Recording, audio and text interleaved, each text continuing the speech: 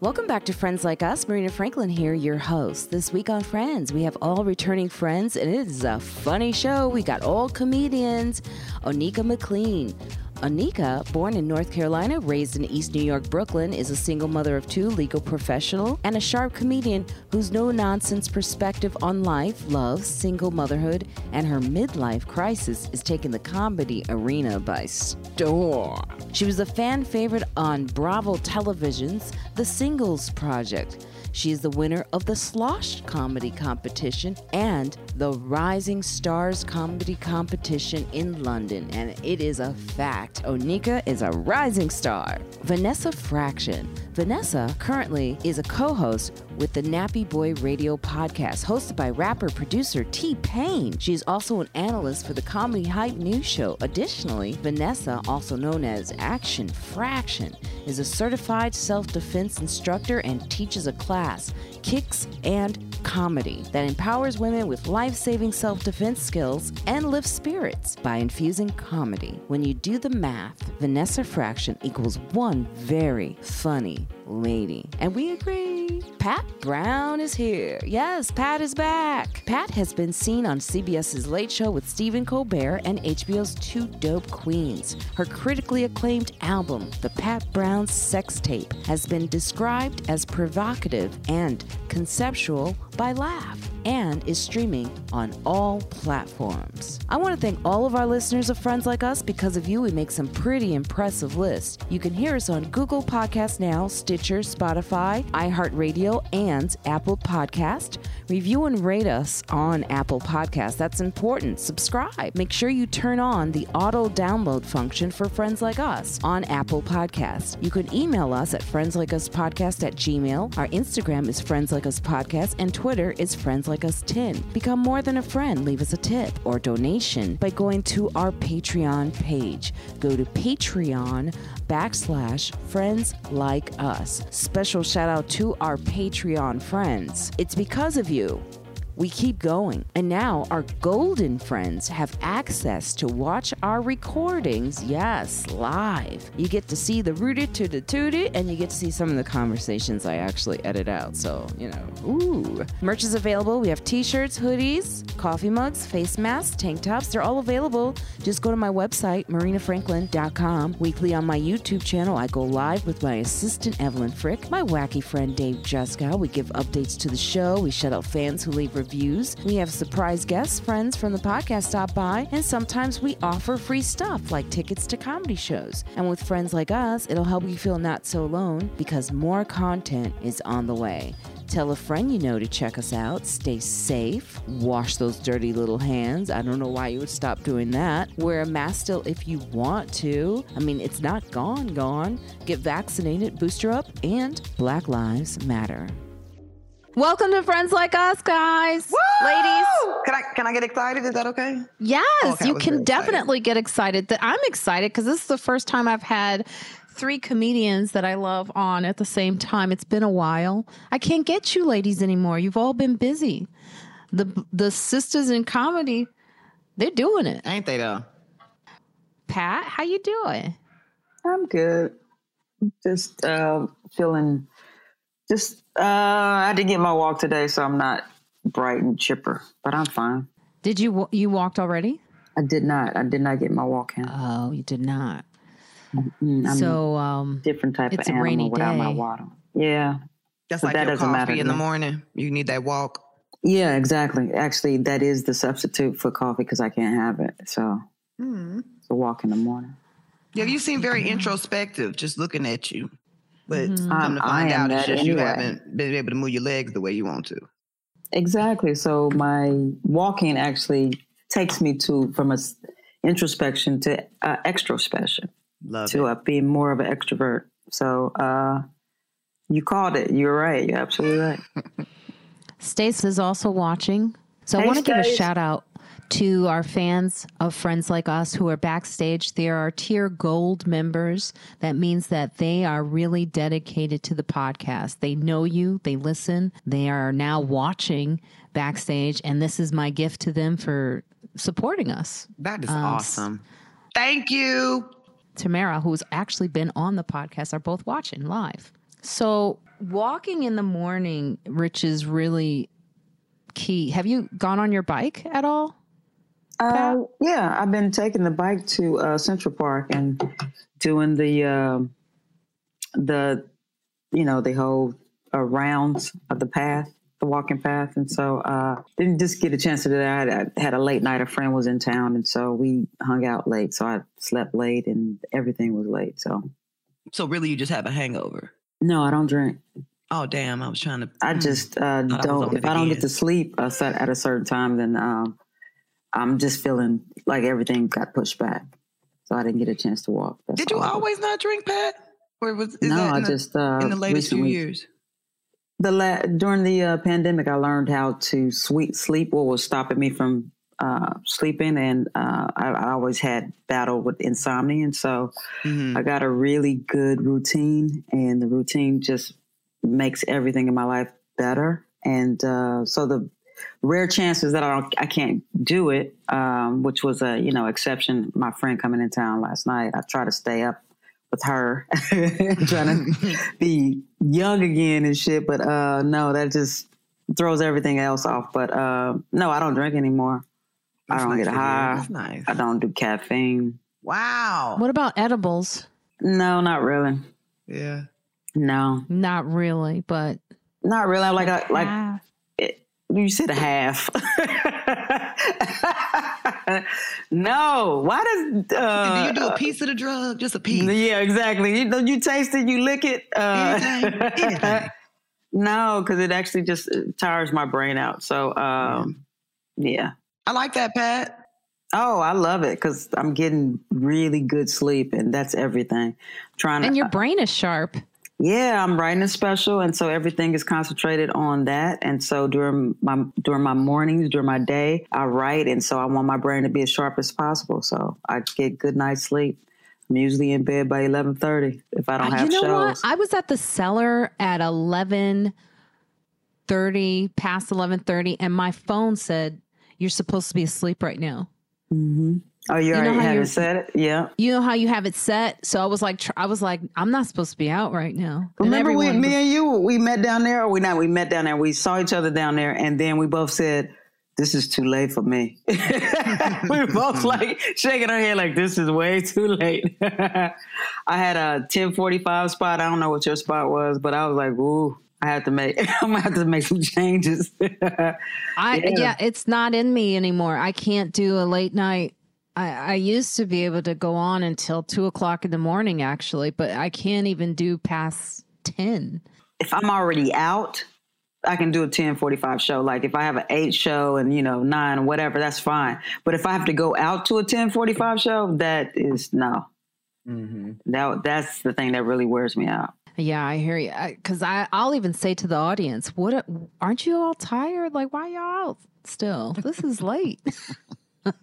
I love early crowds too. Early crowds are different type of people. They old people, yeah. They are people. I embrace them. You with your tribe, so yeah, they absolutely my tribe. My joke is now I like all my shows to be about 3:30 in the afternoon. I want all Bill Cosby's old shows. Bill Cosby has some 4 in the afternoon shows. Oh, did he really? Yeah, I went to see him at Fox Theater in Atlanta, and it was on a Saturday. He had a 4:00 show. Oh my God, that sounds lovely. I would love a show. Right, a 4:00 show on a Saturday. He did 2 hours, and it was a great show. Yeah, you could go to dinner after a 4:00 show. That's like the theater. Yes, that is the theater. Exactly. That's what I'm trying to get to. Have your audience, your fan base follow you, and when you're getting older, they're getting older. So your time moves up, their time moves up. It's wonderful. And it's true. It's true because when I do shows, if I do a good show on a Thursday, like I'm starting to know when my crowd will come out and when they won't come out. Like a 10 o'clock show, they like, oh girl, I'm tired. Like exactly. Ain't nobody coming outside. I'm the only one of my friends. I got my head wrap on at 10 o'clock. Right? Shows, they be watching their Netflix. They be like, oh, I ain't got no time for that. You gonna mess up my show. Mm-hmm. Yeah, it's I true. didn't brush my teeth. It is over. I'm still strolling in at 2, 3 in the morning. Me too, but because I'm doing this comedy thing and I'm doing it after work, so it's a late night thing. But all my friends are in the bed. What time do you get up in the morning, Vanessa? 6:30 a.m. Yeah, I have dogs. I gotta get up. Okay. Oh, for the dogs. Do you nap? Yes. Sometimes I don't have a specific routine, so it just kind of depends on what's going on. But I'm always going to wake up about 6:30, 7:30 at the latest because they got to go to the bathroom. Mm-hmm. And then after that, it just depends on if I get back in the bed, because my husband, I'm saying, at least get another hour with him or something, and then get it going. But sometimes I just stay up, and I'm actually trying to start a thing where I get up at 4 a.m. so I can write, do some things, blah blah blah, take the dogs out, and then all that stuff. But that would make me go to bed a little bit earlier. And right now, filming a new podcast or whatever, we work, we're out late. So it just all depends on what's going on. But I'm always up early. I love the mornings. I'm a morning person. I do too. Love the mornings. Let's get into these topics because these are some good ass topics. Serena is out. The GOAT careers ends with epic U.S. Open battle. True thing. It's hard for me to admit this. I'm embarrassed to admit it, but I have not watched one game because I'm just never watched tennis. And it's really sad that it's over and I never got to see her play live. I only watch clips as well, or sometimes if I were in passing, I'm like, oh, let me watch a couple rounds, but I can't say that I literally went and got the popcorn and like, oh, it's coming on at 3:00 and sat down and really watched it like I do other things. I saw her last year live at US Open. Nice. Oh, nice. Talk more. Right. You cut that off like, girl, come on. No, my homegirl just has seasons passes. And she was like, you want to come? And I was like, yeah, it was my first time there. She had like her Amex Platinum, and we went to the Amex Lounge and all this stuff. And we were there. It wasn't like great seats, but I saw her play and I could not believe it. Do you remember who she played against? Some white girl, but she won though. She spanked some white ass. I don't care, but it was some white girl went home crying. But it was just I felt such pride to be there. I was like, wow, it's a lot of things I'm doing lately that I haven't done before, and I'm like, why wasn't I? But it was really good. And I did watch a match and I just loved the outfits. It was very dance hall outfits. She was coming through. And I remember one of my friends was like, you see Serena, she got her white man. Maybe you should get you one, Onika. I said, is it that easy? Is it that easy? Okay. Don't go searching for them things. My thing is I've always watched sports and I like sports. And I feel like me and my brother bonded over sports. But so me and him have been talking about this thing for the longest time that she's ending, and I told him how I teared up because her farewell to her sister, and it was this dual emotion that I had is like her giving him her sister praise, and she said if it wasn't for Venus it wouldn't be a Serena, and I also feel like that in terms of my brother. My brother is really funny. He's older than me, and I wouldn't have played basketball if it wasn't for him. I got a scholarship. Then I since moved, so he got me graduated. And then he's very funny, always funny. He made me laugh. I always say this. He's made me laugh from 0 to 10 all my life because he was always over me. So he was always making me laugh. He was a shy kid, but I was his audience. So I was always his go-to if he wanted to say something about somebody. So he would always make me laugh and get me in trouble in church and stuff like that because he would make me laugh. So when she said goodbye and farewell, like me and my brother and my whole family are going through a transition right now because my mother has dementia. But that just it was just a way of like, it's a family thing and it's a love thing. And you just don't know how the people you love in your life has changed your life for good. And so her her farewell speech just touched me in so many ways, and she's a true champion. I mean, I'm starting to read a book now. It's called I Was a Hammer. It's about Hank Aaron, and Hank Aaron beat Babe Ruth's record for most home runs, but he did it under such extreme situation, like them calling him nigga all the time, them saying they're going to kill him if he beats the record, just all these letters. He said when he finally beat the record, and everybody was like, are you happy? And he's like, no, I'm relieved. I'm just relieved that it's all behind me, that the racists can go away, that it's done, all that. And I just felt the same way about Serena. She has 23 grand majors, and Margaret Court, she has 24. So the record is 24, although Margaret Court did it at a time where, ain't nothing but white women were doing it, and you had to be rich white women to do it. So they don't really count hers as the higher level like Serena played, but Serena did hers under extreme circumstances with the racism, with her and Venus, the white women that were on the circuit, how racist they were toward them, how they isolated them. So I felt the same way, and I felt like she had opened the doors for a lot of these Black female players and female players in general, and got more pay for all women. They got equal pay because of Venus and Serena. Venus and Serena were the first one that they took women's tennis on the biggest court was at night because they had their viewership was so high, and it just made me cry. It just really did, because those kind of people come once in a generation. Yes, that's why I'm so sad I missed it. Because you don't get to experience that in a lifetime, usually. And it says here, what used to be crowds of buttoned up white people was filled with Black celebrities in attendance for the final game, including, of course, Black people, not just celebrities, including Spike Lee, Dionne Warwick, Tiger Woods, Queen Latifah, Aaron Jackson was there. Williams announced her retirement in a Vogue essay on August 9th, saying she was evolving away from tennis to make time for her family and other career ventures. If she never plays again, she will have 23 Grand Slam championships as the greatest player in her sport, if not one of the most dominant professional athletes ever. And shout out to Gladys Knight that was there in spirit.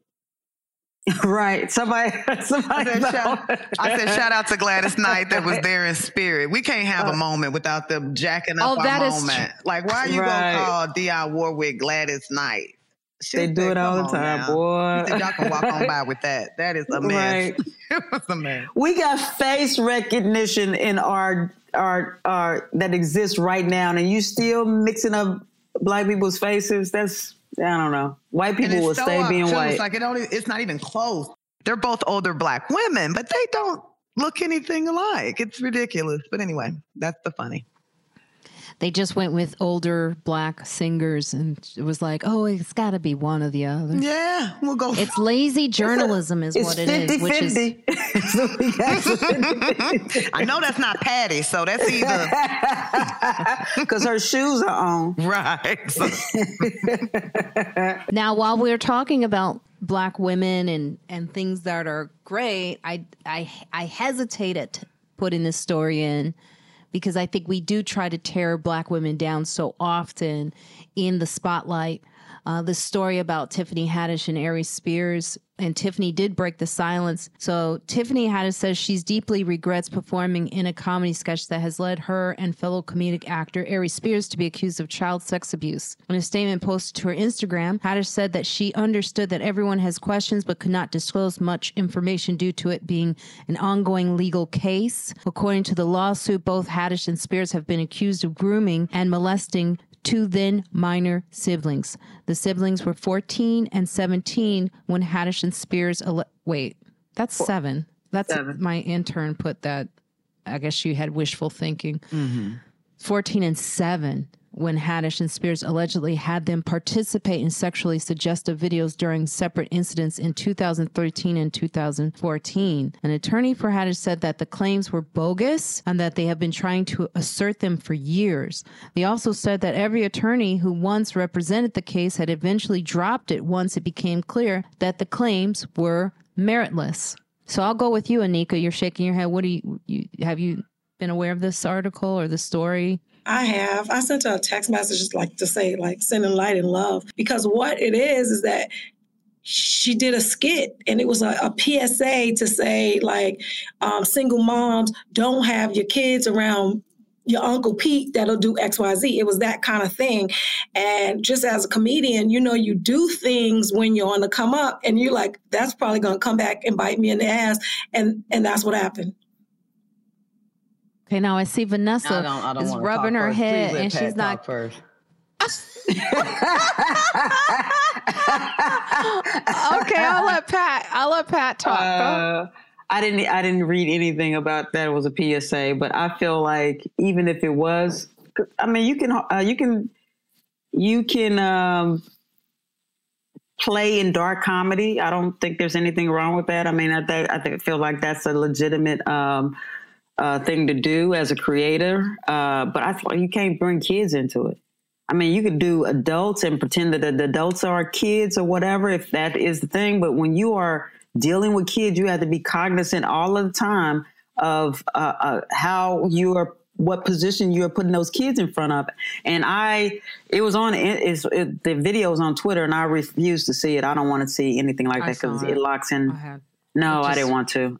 So I can't say whether, I'm just saying using kids in that medium to that degree was a poor decision by an adult person.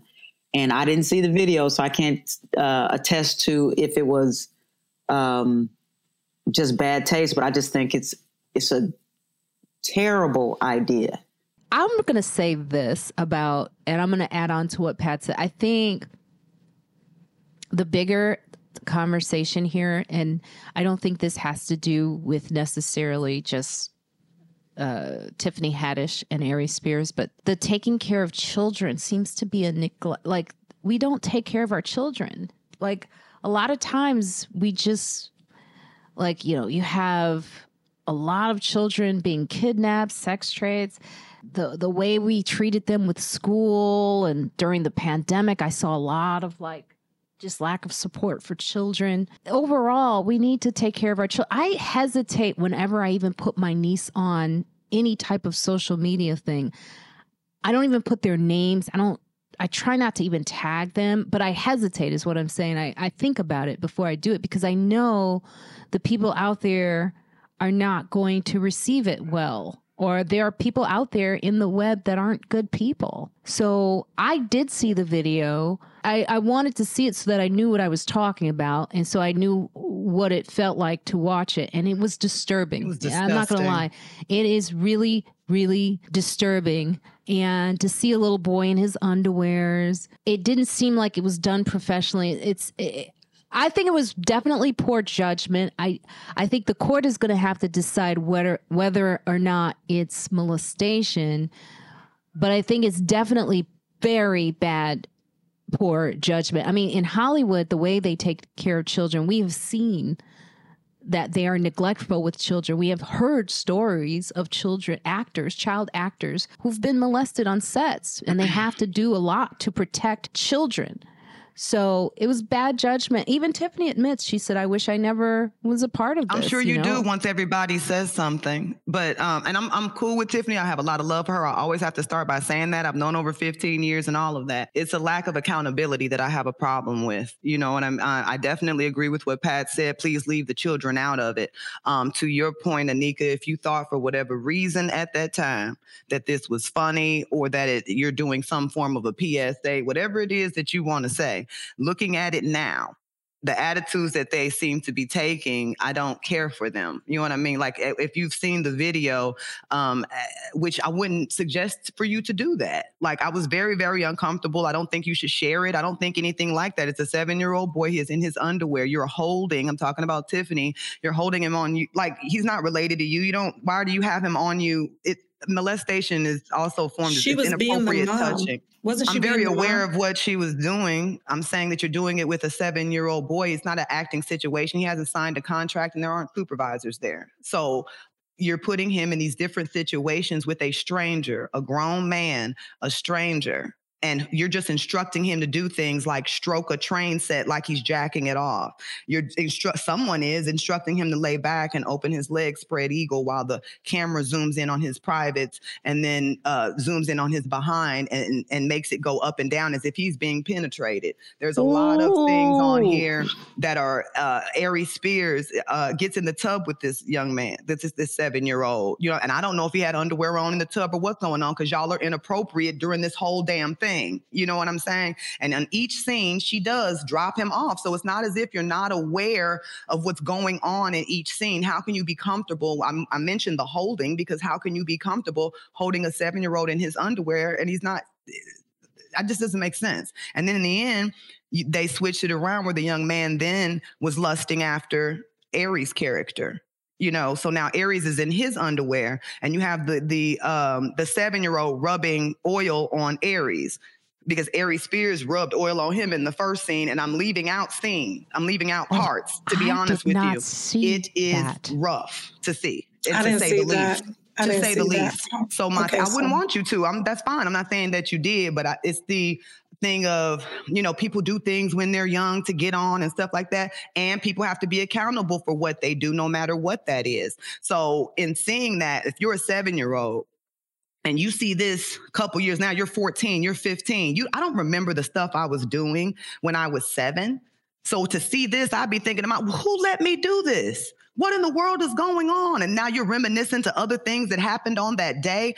At the very least, the young man deserves counseling. And I haven't even mentioned the situation with the 14-year-old sister who was supposed to be protecting her brother at the time, but trusted somebody who told them to sit. This is the story that's been written, because I wasn't there, that she was supposed to be sitting on a couch downstairs while upstairs your brother is in these uncomfortable situations.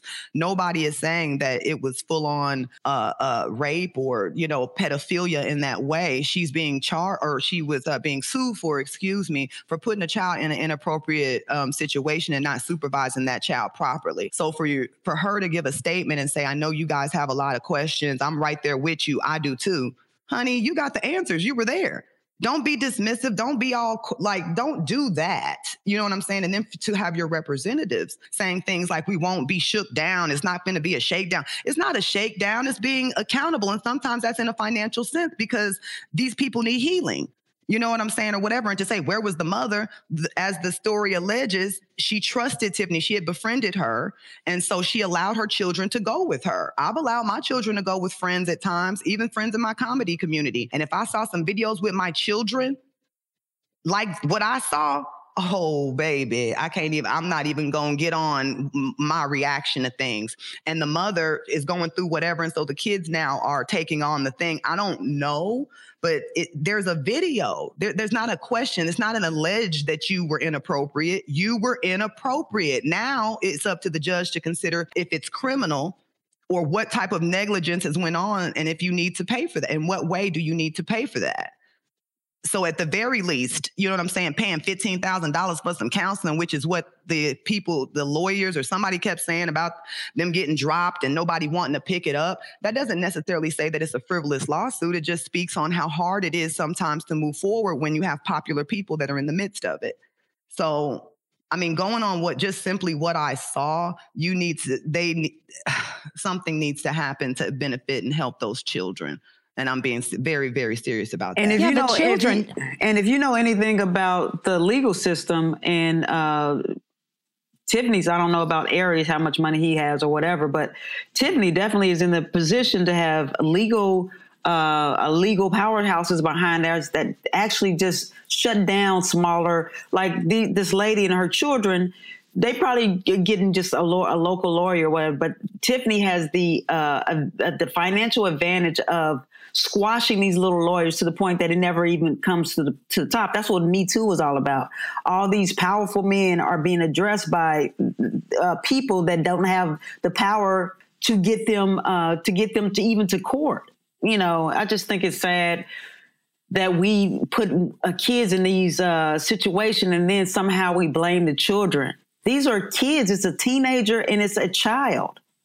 And then we trust, we put these people, we put them in our friends' hands, and we adults that we think that are responsible.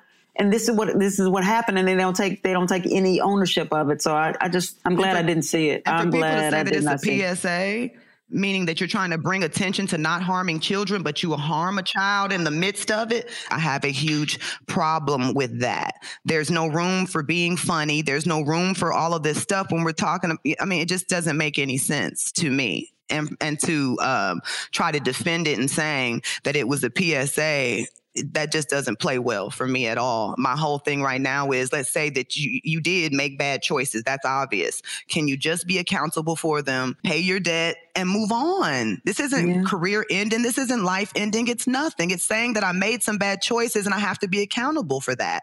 And that's it. That's it. And that's for Aries and Tiffany. Be accountable. And also to the degree that you think that is funny, meaning the ideas for the sketch, you think that was funny, it shows me to a certain degree that you need help. You're skewed in the way that how you see things, because she's already admitted that she's been sexually assaulted and various times when she was a youth. So the idea that somehow that could be funny, that could be used as fodder for a joke, it seems to me that you still need help. You still need to address the trauma that you experienced in your adolescence. So I feel like it is, and to Vanessa's point, you just can't say the video's out there. You can't say, no,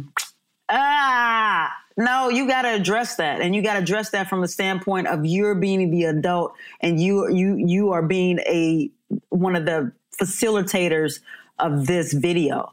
You didn't just act in the video. You actually brought the children to the video. It was her house, wasn't it? I don't know whose home it was. I just know that you brought the children were your responsibility at that time. And I'm also not just Aries, not just Tiffany, whomever edited it, whomever shot it, whomever, like, it had to. Well, Funny or Die said absolutely not when they submitted it. They said it was user content, like they uploaded as user content. So Funny or Die didn't have to have anything to do with it. But someone edited it, whether it was Aries' team, because Tiffany is saying she just was an actress in it. So if it was Aries' team that edited it and so forth, and was the camera person, like, who is saying it's a good idea to zoom in? Who is this person that's saying it was a good idea to do each individual action? And I just cannot imagine, when we do things, we have to do it over and over again, as well as some things are left on the cutting room floor. So if there was anything more than what I actually saw, my God. Mm-hmm. And allegedly the kid was crying and did not want to, felt uncomfortable. That's alleged in the writing, in the story of the kid saying, we felt uncomfortable, not understanding at that age. How could you not? How could you not be uncomfortable sitting in your underwear with a stranger? Right. You're two strangers, honestly. And they putting you in very uncomfortable situations. So Onika, what would you say? Because I know you were trying to get something in. Go ahead. I didn't see the whole thing, because what Vanessa's saying, I did not see the whole thing, but I'm just saying that I have made decisions that in hindsight, I'm like, that was dumb. And I felt like that was the same thing was going on with this story. And what she had said before, that she couldn't talk about it because her lawyers had, advised her against it. So accountability, I think that we're going to have to wait and see what happens as it relates to that. We would need to. But I only shook my head because when you make statements, as she did, that's why you have PR reps and things like that. It's not about just the things that you said. It's also the things that you didn't say. And you said, you guys have questions. I'm right there with you. I have questions too. That's being dismissive of the situation. Like, you just as confused as the rest of us. That's not true. And to say that I'm sorry I acted in it takes away the fact of, you're not sorry you brought them there. Sometimes it's best that's fine. I'm telling you now. So I'm saying that sometimes it's best to just keep your mouth shut, allow the process to be the process. If you're not going to, or you're not able to your point, to take full accountability, to say the things that you need to say, you're only making it worse. And it's dismissive. It just is. I'm sorry I acted in it. You're not sorry about what's going on with the child. I mean, because I know you were in the video, you saw that. You don't think that the young man is troubled? I mean, she doesn't have children. Do you have children, Onika? I do. I have two children. Okay. But this also speaks to what Pat was saying about what was going on in their own psyche to think that was okay. Like that's foremost what I went to as well, because I think, Tiffany grew up hard and, there's some, I hesitate saying, but in some inner city situations growing up, certain things like abuse of animals was okay. So certain things are messy. Yeah. Abuse is okay. Certain things are very messy. And what people do to connect or go into their brain to make things okay, sometimes you do laugh at it because the pain is so difficult. And then you do become skewed in it. Like they say the same thing about R. Kelly. He was abused, so then abuse becomes normal and then you become the abuser. And I'm not saying that about Tiffany Haddish. I am just saying that when you come up in strenuous circumstances, oftentimes people react in ways that are not right. Yeah. So that's why I would go, there's a lot wrong here that we could look at. And the children, I think, Vanessa, you're so right. Like, foremost, let's take care of those children now. Like, no one is, instead of just jumping to the defense of who you worship as a celebrity, let's take care of the children now. I think Stop that is calling it a shakedown. That just all is insulting. You know what I mean? And I think that was the point I was trying to get at. It's go ahead, Pat. No, I said, especially don't stop calling it a shakedown when we have the video. It's not a shakedown. That's the point I keep trying to make. The first couple of days, I was like, okay, what's wrong with these people? But it's like, we see it. I'm looking at it. My first time being aware is when I was going through the stories. I was like, what the heck? And so I looked a little bit of the video and then I was like, oh. Then I just thought about something I did, like, this skit called the N-word, and it was like jumping around. It was like, and I was like, I shouldn't have done that. I don't even use the N-word like in my comedy, and I kind of like. But again, you're talking about yourself. Mm-hmm. You're not talking about you putting that on someone else in a situation. In a situation, which is like, I think we can all. I have stuff I've taken down too that I pray nobody finds. I shouldn't. I really didn't say that right. I know where I thought I was coming from. I would have to be accountable for it if someone called me. I would have to be accountable for it if someone called me on it. You know what I mean? So I agree with you on that, Onika. It's just to the extreme that it went. You get what I'm. You know what I mean? It just was grossly irresponsible. Is how I agree with you with that. But my thought was also Aries having a lot of stuff going on with the Lizzo comment. So now people are picking it back up because they said that they've been trying to sue for a long time to try to get somebody to take this case for a long time. So this is not something that's new. This is something that's been, in the pipeline in Hollywood. Given opportunities, know what time it is that this was out there and available. And so now I feel like it's coming up. I'm not saying that why is wrong or right. I agree with you. The children, like if someone took my kids and did something like that, they would catch these hands. So I totally get exactly what you're saying. I'm just thinking like, why is it coming up now? Does it matter? It doesn't. Go ahead, Pat. But that doesn't. But to your point, just because it's coming up now, R. Kelly was the same way. We talk about years, decades of women accusing him of the same thing over and over again. It doesn't invalidate it because it's coming to our consciousness now.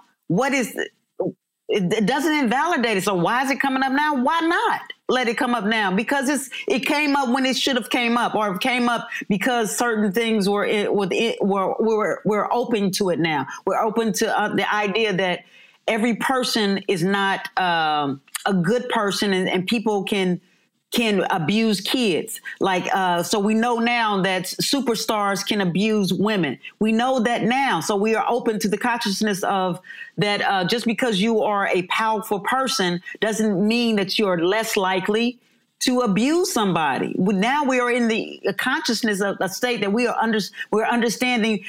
People take advantage of their power. So those things are coming up now, but that's why it's coming to the forefront now, because we are open to that. We know that exists and that happens. And people have had to pay the penalty for that. They've had to take accountability for their actions. And so, yes, if Aries Spears is talking crap and you want to be in the news and you want to be the one that's clicked on, well, click on this. You know what I'm saying? Like, well, finally, right. Onika, can I ask you, is it hard to talk about Tiffany? Because I don't know, Vanessa, Oh, man, no, but I just spent the night over each other's house. We close as hell. It don't have that's. I don't understand. A lot of times, the reason I say that is because oftentimes when I go on podcasts or someone asks me about someone I know, I feel a sense of guilt about talking about them when they're not here. But I feel like this is a different extreme situation that needs to be discussed. I made sweet love to Tiffany, and I still feel like she had. No, I don't. I made sweet love to Tiffany and Aries Spears, and I feel they both are wrong.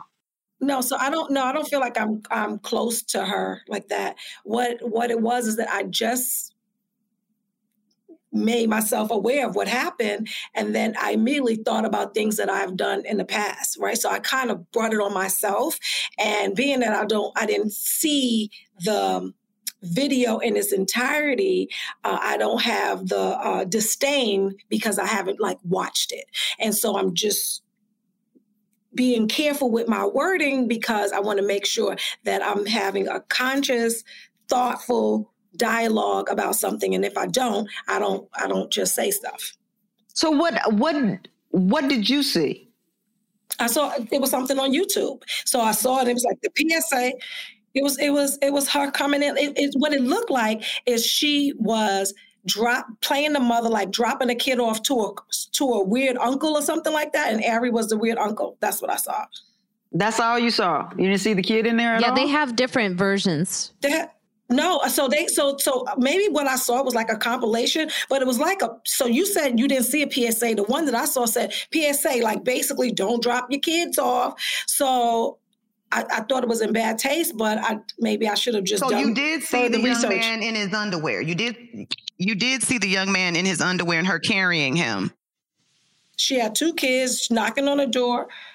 We didn't see the same thing. I guess I didn't see the same thing because there were not. If I could just, let me just interrupt both of you and say that on Twitter is where I usually get these things because I'll be just minding my business and then over to the right I'll see that's what happened today, and then usually I avoid it, but this one I couldn't, and so when I clicked on the link for Tiffany and Aries Spears, I saw different clips. So there were different versions. There were short. There was the one that I saw was just the little boy and Aries Spears and her dropping him off. That's it. No PSA. I didn't see what Vanessa described. I didn't see any of that. That's not the video clip I saw because I'm clicking on different people's links. Mm-hmm. So I heard the video was removed and then it was put back in.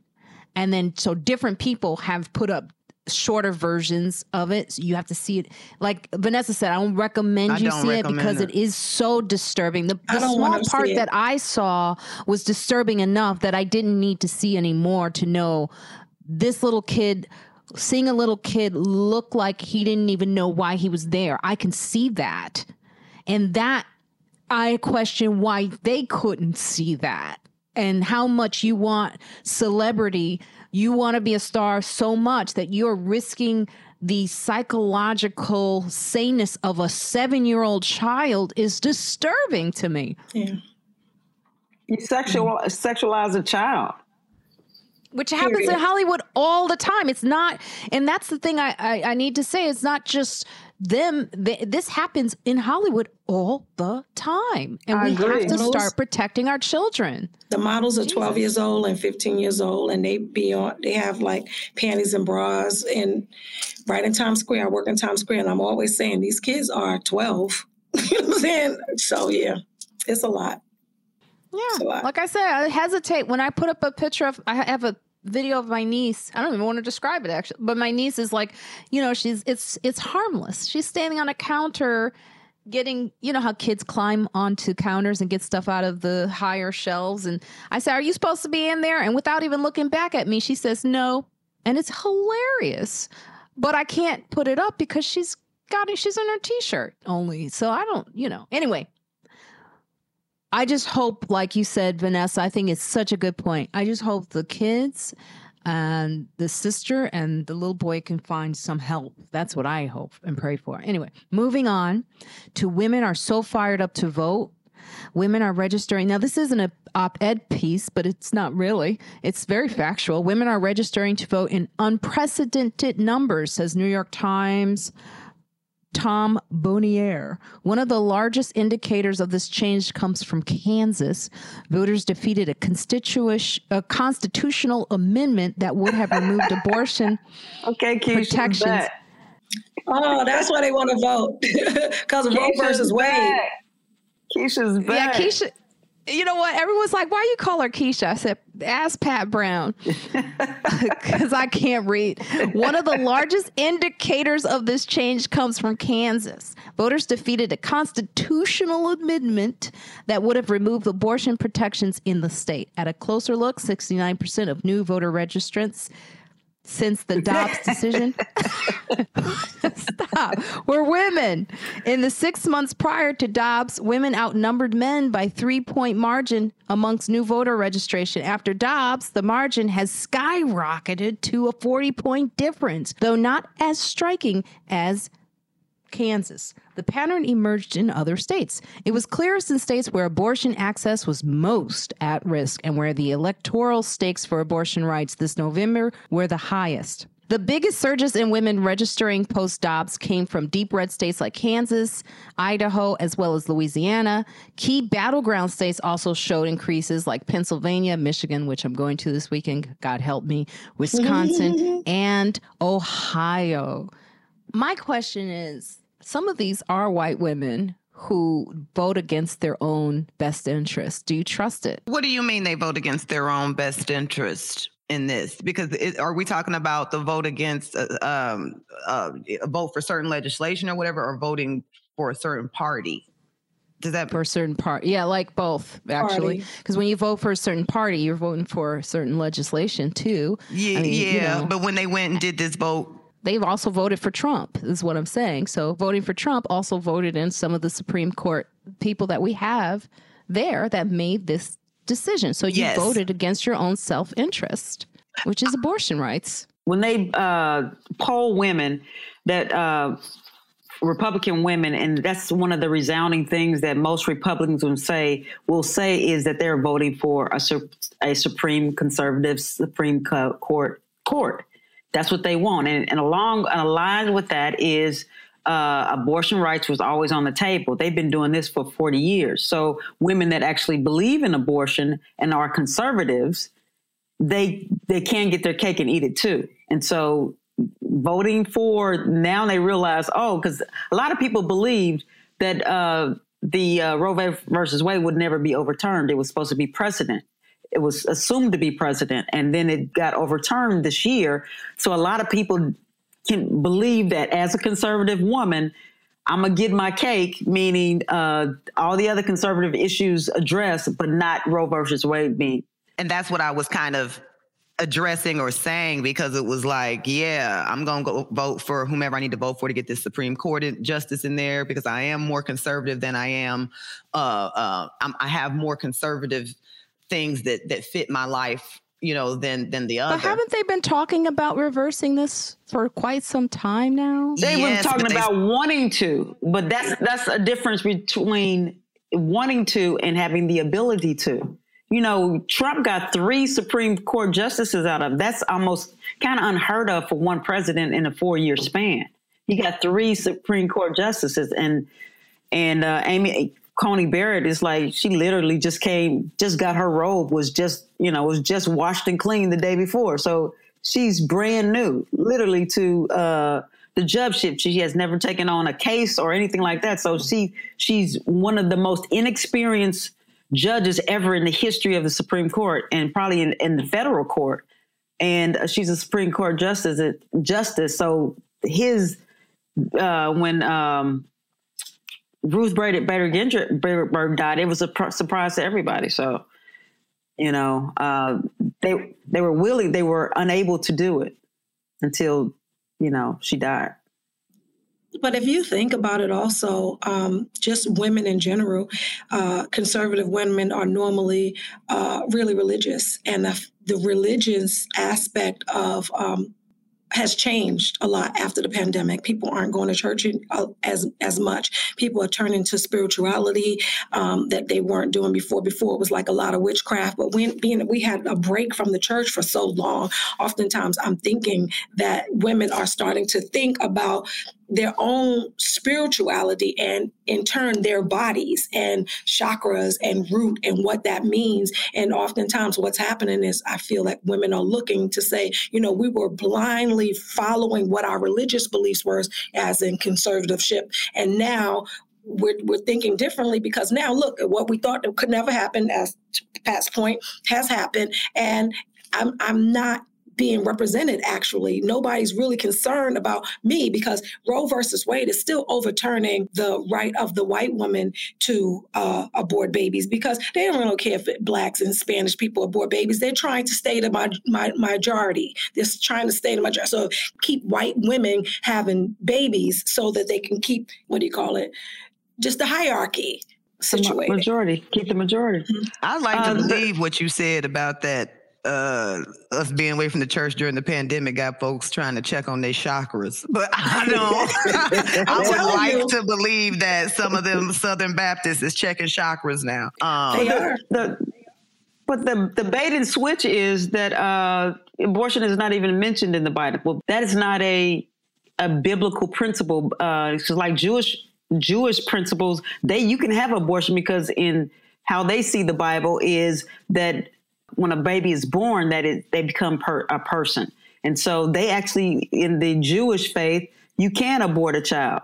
So that is a bait and switch. They did the same thing with the Second Amendment. The Second Amendment has nothing to do with you can carry a AK-47 around in the streets. They changed the argument, and people just assume because most people don't read, they don't follow. They just assumed, okay, that's what God said, that we shouldn't have abortion. But that's not even in the Bible. What actually is happening, and I think this is more to where people are realizing, Roe versus Wade is not about abortion, just abortion. It's about privacy. It's about women's health care. You now are allowing the government to interfere in your personal life. Like there have been so many situations where a woman pregnant wanting to have a child and their fetus is dead for whatever reason, they still have to carry that dead fetus to term because the courts say that you can't abort a child, even if it's a dead fetus. So this is what is happening right now in women's health care. They have to go to court. They have to go to a lawyer. They have to talk to an administrator at a hospital. And these are women that want to have kids. So you are interfering with a doctor and a woman's privacy. Which is not what Republicans, I thought, wanted government interference, right? Didn't Republicans say that? It comes under the same amendment that allows us to have privacy, allows gay people to have rights because you can't, it's none of your business who I'm sleeping with. It's under the same. It's also under they told you that you couldn't date outside your race. That's a privacy issue. All of those are under the same umbrella as Roe versus Wade. So when they struck down Roe versus Wade, they're saying to you everything else under that umbrella is vulnerable now. Gay rights are vulnerable now. Whether they're addressing whether you can date outside your race is vulnerable now. All of those things that are under that umbrella are under that umbrella. Actually, that's also under that umbrella too. So all of those are up for grabs now because of Roe versus Wade, because they overturned a precedent. It's just so contradictory, like I was saying, because the Republicans say they don't want government interference, and yet now they're interfering. Republicans just want power, and they'll do anything for it. So it's not they will change on a dime whatever their policy positions are, as provided it gives them power. I have noticed a number of Black men who still like Trump.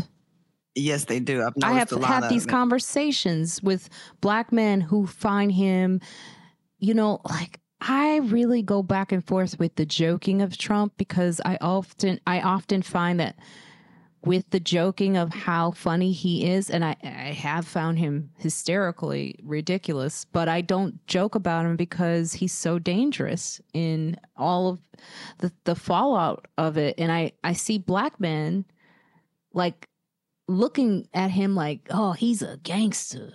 That's what I like about Trump. I have a joke like that. What is going on? Oh, do you? I have a joke like that. Throw that out. About what? Like what? About his antics. He's a gangster. Cheating on his first wife with his second wife with his third wife. But are you saying it in a glorification? I guess I was curious as to if you were, because she was talking about how black men feel about him. I'm saying it in a sarcastic way. Oh, okay. Yeah, it's, like I said, I don't really begrudge anyone, but I do see like, I'm concerned at the number of black men I've had these conversations with. And when I hear the thing of Republicans, Democrats, they're both awful, I'm like, no. We got something at stake here right now. Like seriously at stake. That's not true, too. Their policy positions have never benefited. Overall, black people have benefited more under Democratic rule than a Republican rule. That's just facts. That's what it comes down to. But what I find so disheartening about people that support Trump is the fact that he doesn't have any ideology. That scares the shit out of me, that somebody doesn't believe in something. And if you can follow somebody that doesn't believe in something, I wonder about you. It's like, are you just following him because you lack personality, you lack chutzpah or gall, and you see that in him, and so you want to follow him to death? Because Trump is all about himself. That's his only ideology, is to believe anything that is good for me will be good for you. And he makes people, and his genius is making people believe whatever is good for him is good for them too. It's narcissistic. It's really a narcissistic personality disorder. Oh, absolutely. That is the definition of a narcissism. But I'm saying that his genius is making people believe that. Narcissists are good at that. Yeah. They really are. And, I really think we should study why society seems to applaud narcissists. We tend to worship them. It's because it's the people, I think, I think it's people like, to a certain degree, rule breakers. It's like, oh, he's bold. He just went past, he went, he don't care. He broke rules. He did something original. And rules breakers we consolidate them into thinking that they are, they're mavericks. And, but a lot of them are just shitty people that don't want to wait in line. Yep. Well said. Tamara says they get the attention they seek. Mm-hmm. Right. Yes. Whether negative or positive. Right. They don't care. It's just attention. That's all they want. Mm-hmm. I'm going to go to this article because I think it's a positive one. Everything's been so negative. Know. Here we go. Yeah, I'm sad now. I was Trump, happy. It just makes my heart. I know. I'm looking at you. I'm like, Onika, I've seen you on other podcasts laughing and stuff. And I'm like, she's not laughing on here. I'm not having fun. Oh, you don't want to talk about child molestation in a fun way? New work organizations. Not even if it's a PSA.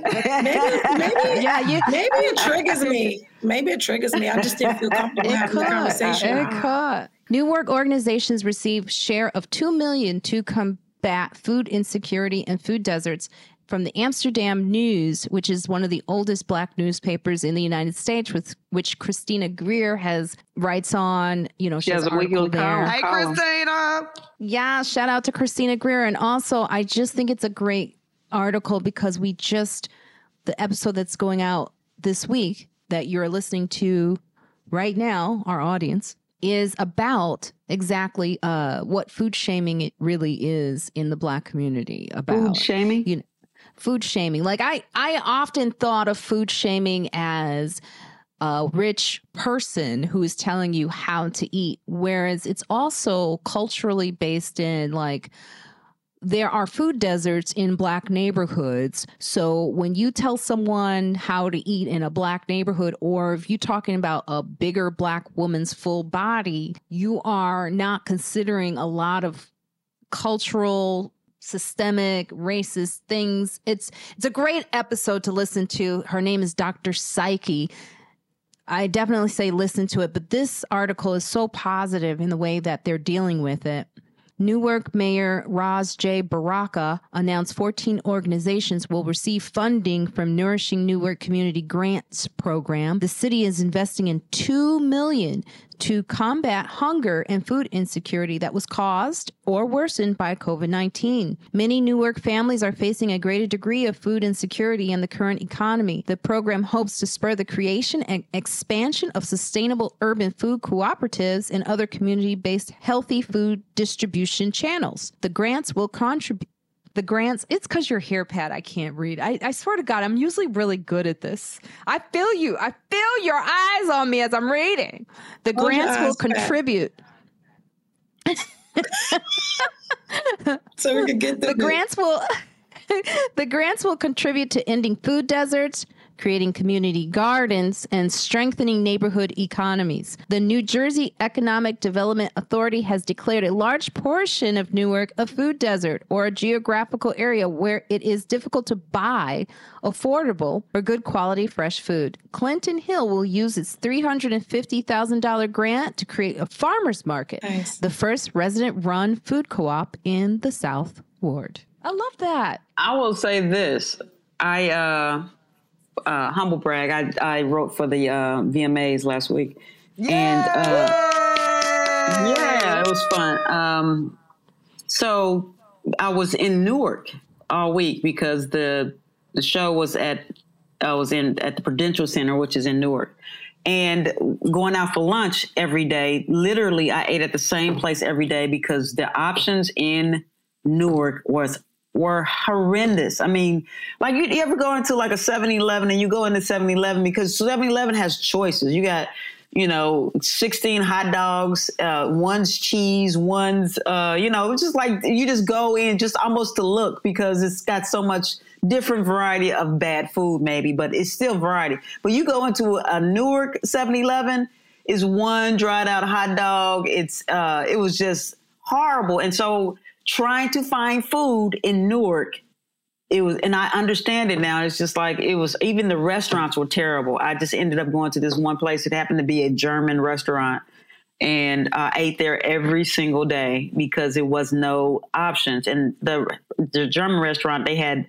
grilled vegetables, and that's the reason that I went every day. It's because they had grilled vegetables, and I just did different types of meat or whatever. But yeah, it is a real thing. And I was thinking to myself, I'm only here for a week. How many other people have to live here, and what options do they have? I've lived in definitely some food desert areas, and your best option, I know, and that's why I appreciate programs like what you're talking about, because it might be like a weekend, what's it called? Farmers market. Weekends, thank you, babe. Weekends, farmers market, different stuff where they'll set up in different parking lots, just different stuff. So you have access to fresh foods, It's a shame when you're eating, when all you have is the processed foods, or whatever, stuff from little quickie grocery marts. And then let's not even talk about the price as well. And so when you do sometimes have those vegetables or those whatevers, it's sparse, it's not very many, and they're high priced, or whatever. So. And they don't last. Oftentimes when you are at a grocery store in a food desert area, it's the worst of the produce and stuff. It's so bad. So by the time you get it home, it lasts a day or two. It's not lasting long. I grew up in East New York, and I didn't know it was a food desert. But when I think about my childhood, we did go to the pizza shop and the Chinese restaurant like all the time. And I didn't realize that it was a food desert. I had no idea. And then I read an article about school lunch in those kind of areas. And what they do is they will charge kids school lunch. And there's been times where their kids get on the line and their mother didn't pay the $2.50 or whatever it is for the lunch, and they would not let the kids eat in schools. And then there was the article said that the the school gets government funding and all the kids supposed to be able to eat for free. They didn't have to do that. It was a psychological thing that they were doing to students in schools. And I was like, that's crazy, because I was a part of that. And even my children were a part of that, like getting reduced lunch and not paying, and it was an issue. Like, it's, again, back to the protecting the kids. It's so many things that you don't even realize you dealt with. And then you're like, oh, I do have a vulnerability to that I won't eat school lunch at high school. I wouldn't do it. And oftentimes I don't eat in certain places because it feels free to me. Yeah, I remember going from a very wealthy neighborhood to a very poor neighborhood in Chicago. And I swear to God, I can still smell the difference of the lunch. Yesterday, it's like a sense memory thing. The smell of the poor school, the lunch stayed with me. It was horrible. Yeah, it stinks. And it should not be that way. It just shouldn't. When I moved to Harlem 23 years ago, I never experienced, like, because I did move back to like a suburb area where I had access to food. Harlem 23 years ago, I didn't understand why I had to climb that hill to get to Columbia just to get like fresh produce. It was ridiculous. I couldn't get fresh food. It's crazy. Now, and there are access to lower priced farmers markets, because that's what she was teaching me, Dr. Psyche, is that farmers market, the access to a farmers market farmers market items are very expensive. So you have to have farmers markets that are affordable for people, and I think also in educating individuals about food is really important. It's while talking about the systemic situation. You have to do both so that you don't make people feel guilty about their choices. Because sometimes in the meantime, which is what Dr. Psyche is talking about, you have to go to McDonald's. You have to go to these places and get food. And that's something that I was learning when I had her on the podcast, that I often forget when I'm talking about healthy options. I often forget there are people who don't have access to availability or the ability to. And you're addicted to addiction too. It's an addiction to the processed foods. You have to come off that. But what is also you got to be conscious of too when you're talking about food deserts and then bringing in farmers markets. It's like a lot of the farmers market will only take credit cards, and you're talking about poor families that live in, you don't have access to a credit card. They don't have access to other forms of payment other than cash, and how right now a lot of places are trying to rid cash using cash and by way of, but also ridding poor people from coming into their establishment, because a lot of poor people use cash. And that's also another way of discrimination. And so making it available that poor people have access to pay for the items that are going to be healthy for them to eat. So that's also another restriction that's, that a lot of poor people have where the stores are going right now. I had this conversation recently with my eye doctor. I know it's crazy, but I get into arguments with these people all the time.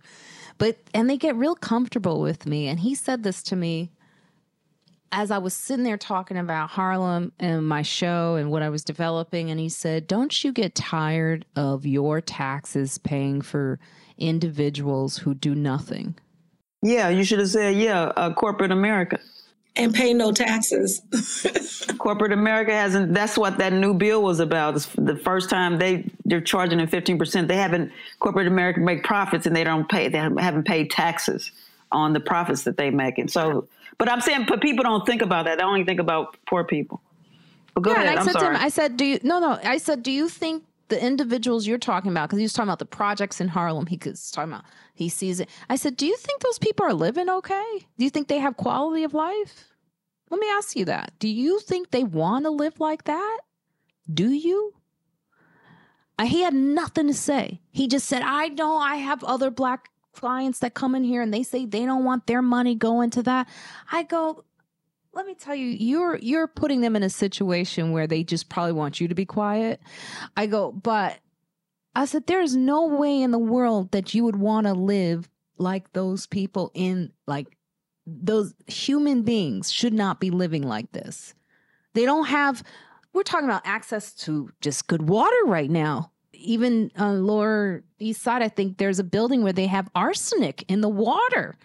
You would never hear about that on the Upper East Side as an accident ever. You would never hear of a fire killing like floors of individuals ever. There's no heat. Yep.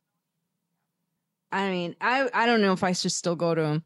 I know, I'll tell you what, when he was doing the eye pressure thing, and he goes, "Oh, your eye pressure is really, because I must have really pissed you off." Oh my goodness. But also too, the thing for me is I don't mind giving. I don't mind giving if I know that my tax dollars are going to make a difference. I don't mind giving that at all. Isn't that what they're teaching us in church? Wasn't that the whole thing about giving, making, that's what Jesus' principles are based on, is the giving? Even when you give as a practical matter, it's not even a spiritual matter. I mean, it's not even a religious matter. Giving feels better than getting. It really does. When you give something and you can see that you've changed somebody's life, or you've given them something that you've helped them in some way, it makes you feel good. So lasting. And I feel I don't have a problem giving. I have a problem with people squandering and wasting, but I don't have a problem. So if there was a government program that they organized that could help with this homeless issue right here, because it's about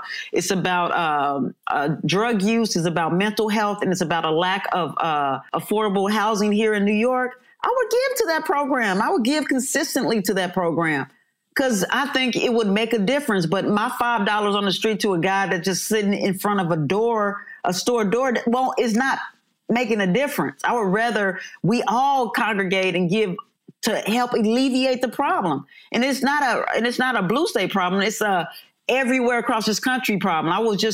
Did a tour in Texas, and we did 4 states in Texas. All of them have a homeless problem. And this is Texas that you're talking about. That's so red state, but homelessness is a problem because no one has dealt with drug issues, and no one's dealt with mental health issues. And then affordable housing. It's nowhere across the country. You can live that a millennial can live that is a 1-bedroom apartment off of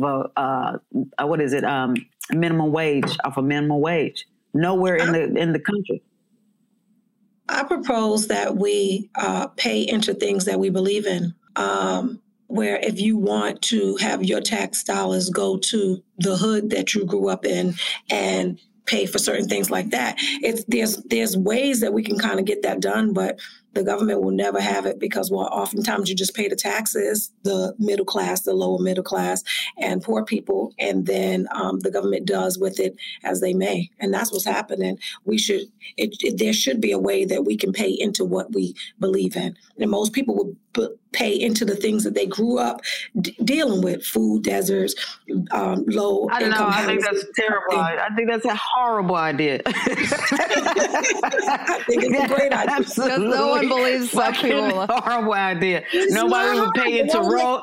Nobody would pay into roads. Nobody would pay into the U.S. Mail system. Okay, it's so let's a percentage. Don't you ever so what about a percentage of it? No. So then what about a percentage? Stand by your idea. Don't let her get it to you. Don't let her I'm going to stand by my idea. But what about a percentage of it? Because what often happens, like I come from East New York, Brooklyn, right? And when I go back to my hood, it's the same exact thing. It's the same piss in the elevators. It's the same depression. It's the same anxiety. It's the same things. And you can give to the church, and they can have a book bag drive, and they can have this drive, and turkeys at Thanksgiving. But it never penetrates the issue. It never hits home for real. And I've been in, local politics where I'm helping people and, helping people get elected and all that shit. Nothing happens. The money goes to the government and then we never see it again. It never comes back to the hood. So there has to be a way to get it to the hood. Don't play This with is all that. I'm saying. There has to be a government policy that affects change in specific areas. And I agree with you on that. But I'm talking like I am a very avid reader. I always have been. I love libraries. And that's the one thing that I donate to on religiously. I donate to libraries on a religious basis, but it's not governmental. This is outside of what I pay in taxes. But I give to libraries because I love libraries. So yeah, I love libraries. I used to give to strippers because I love the strippers. See, she's giving to her passion. I send the task force thing to you every Monday they have in Harlem. I will say I've gotten more involved in the local politics of Harlem since the pandemic. The pandemic brought out, I think, that part of me that's good. Kristen for Harlem, we've had her on the podcast, actually. She's one of the few people that's in Harlem now. She's a Harlemite. She grew up in Harlem, that talks about things in the way that's like I relate to and I can get behind. Now, I will say there's some cute guys on there, too, when I go. Like, I take a couple of screenshots of the Zoom. You are so old and creepy now. I thought you was gonna say, we have coffee sometimes or something. You said, girl, I be screenshotting them on the Zoom. She be like this. And looking them up later, girl. That's how I do. I looked up a few on Instagram. Looking up folks on LinkedIn. Exactly. I did. They couldn't see me because I had my camera off. You did this, right? On the side. I totally took some screenshots, and one guy even sent him a private message. I said, I'd like to hear more about your program, but about your program. And then I saw on Instagram, I was like, that looks like his wife. I'm at an age now where when I talk to guys, they're all married, so I get so sad. That ain't stopping some of them. You gotta hook people up. You gotta hook people up, Marina. You gotta hook one of your friends up, and then it'll come back to you, and then they'll hook you up. That's how I gotta be a give and take. All my friends are hooked up. They're all married, and I'm the only one out here acting a fool. Well, I'm out here. I'm the only one. I'm acting a fool too. You're not by yourself. Phone. I want to take a screenshot. You just gotta. Oh, you're out here, Onika? Yeah, I'm outside. Where are we supposed to go? Roller skating? Roller skating. Well, on the 22nd, we're doing the dance class again. Can you send that to me? Yes. So we're doing scheduled joys. Do guys go? Yeah, some gay guys. But what we're doing is we're doing scheduled joy, right? So we do comedians. Me and Amina have been doing it for damn near 6 months. So once a month we do a choreographed kind of dance class, and it's all women empowerment. And we meet at we're supporting this woman that has this a Black woman mom. She has this dance class called New York Bodies, and then we pay $22. We try to do it on the 2s, so we're going to do it on the 22nd. And a bunch of women meet at 6:30, and we do a dance. We're going to be dancing off a Church Girl by Beyonce this time. Girl, okay. You ain't gonna meet no man down there. I'm telling you right now. You didn't lose $22. I don't hear a man in that conversation at all. No, I'm talking about Marina. Marina's I have to meet a man. And so roller skating, we can meet the man, but I'm just saying we can build the camaraderie. Yeah, take me to the roller skating. But we can build the camaraderie, and then Vanessa's looking at both of y'all like, oh, I'm so glad I ain't there no more. Yeah. Good. I am out of that game. I've been seeing all of Vanessa's love stories, and he just, he worships her. It's the way it should be. He worships Vanessa. Vanessa is a queen in her man's life. I am a queen in no one's life. I'm a queen. You're a queen. Believe that. You're a queen. I'm a queen, just in no one else's life. Yeah, but don't quit saying that. You are, what comes out of your mouth is powerful. Your words are powerful. I'm a queen in my life, I'm saying. You're a queen. You got to date yourself. I have no followers. Marry yourself, Marina. Go marry yourself. And then I'm done with marry. You know what? Marry yourself. Listen to more single women giving you advice. I done married myself, got a divorce. We got back together, bitch. I'm tired of me. I done did me. Backwards and forwards. I've done it so much. I've done everything. I've done me doggy style, everything. I'm tired of me. Me is good. That's when I knew I had to get me a man. I had then propped it up on the wall. I said, Man. You're being too inventive, right? Innovative. Right. I'm sitting here. Right. I'm doing too much. Hanging it off the chandelier, jumping up to it. It was just a lot. You can't look yourself in the mirror and be like, what in the hell did I do to you last night? Well, this is a good place to come to a close of us laughing. I felt bad. There was like 3 other articles that were so depressed that I was like, I'm going to spare these ladies today. Feelings. Yeah, I was wondering what place in your life you were when you was picking those articles. Yeah, They was like, it's not me.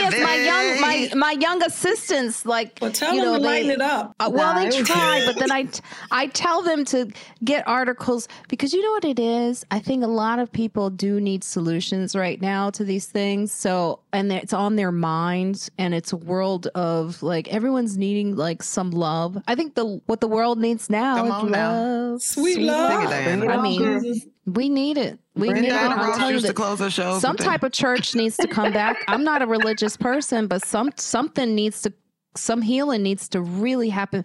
This reopening, I believe, of the pandemic was just too rushed and fast and not dealt with. And there are no leaders. We have no really great leaders right now. That's for any community. And that's it. Eric Adams. Okay, we can't talk about Eric now. That's another one that I can't really talk about him. He out here having dinner.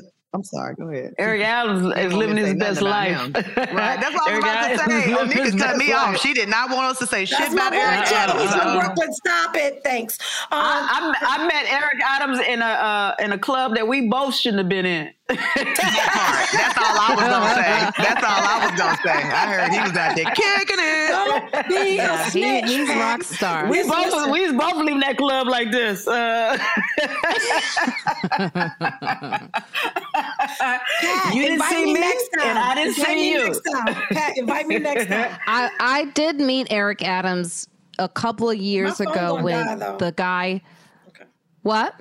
My laptop is going to die in a minute. Oh, okay. Well, I'll just say this really fast, and if it dies, I'll cover for you. But Eric Adams, I met him 2 years ago at a party with the guy who supports this podcast.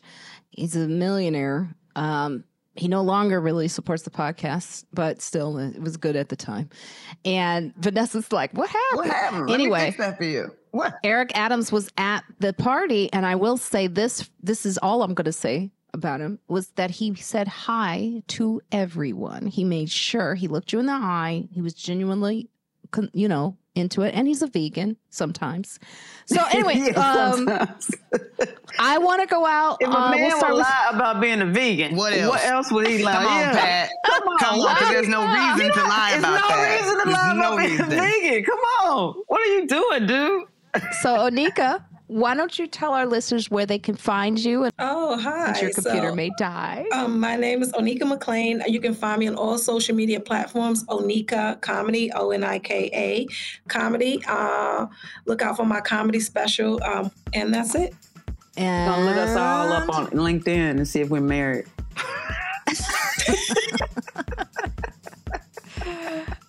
And shit. Vanessa, tell our listeners about this, about where they can find you.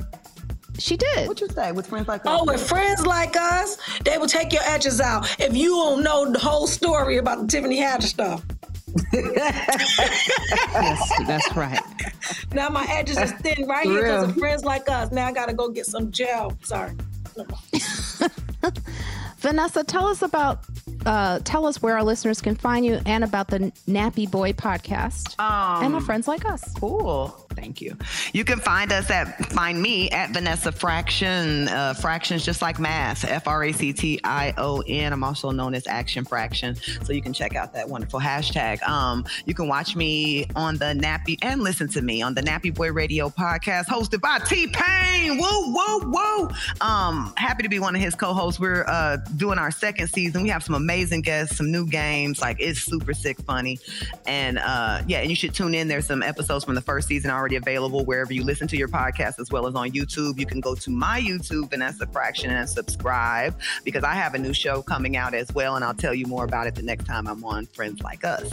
And also, I do teach a self-defense class. I do have to always say that I have a class called Kicks and Comedy. I am super busy right now, as Marina was saying, but if you do DM me and need a class, I live in Atlanta, but I do fly everywhere. We can arrange something, because it is just that important to me. So I will make time if you need a class for you and your friends. For sure, for sure. It's a really, really great class and super informative. I'm gonna hit you up. Please do. I want to know how to scratch some guys' eyes out. I'm very good at that. And with Friends Like Us, we can take accountability and smile about it. You know? That's right. Mm-hmm. Thank you, Pat. Hey, this was enjoyable. What am I doing with my life? I am working right now on a special that I'm hoping to complete in January 2023. So I'm going to need all of your support. So please follow me at Pat Brown Show on Instagram, and Pat Brown Show on all things social media. What else? With Friends Like Us? Oh, with friends like... friends like us. When your friends have a bad idea, damn, all right. Check their ass. Please don't hesitate to check them with love. Always with love. Always with love. Always with love. Always with love. Thank you so much, all of you. You were excellent. Excellent. Thank you so much, so much. This is going to be a great episode. Just follow me. Go to my website, marinafranklin.com. I have some tour dates. What are you doing, Onika? What are you doing? I'm practicing my boomerang on my phone. My screen on that. Yeah, just go to my website. And with Friends Like Us, you can bring some funny sisters of comedy, Black women of comedy together, and we will all tell you the truth, huh? Yeah, we will. Check us out. Oh.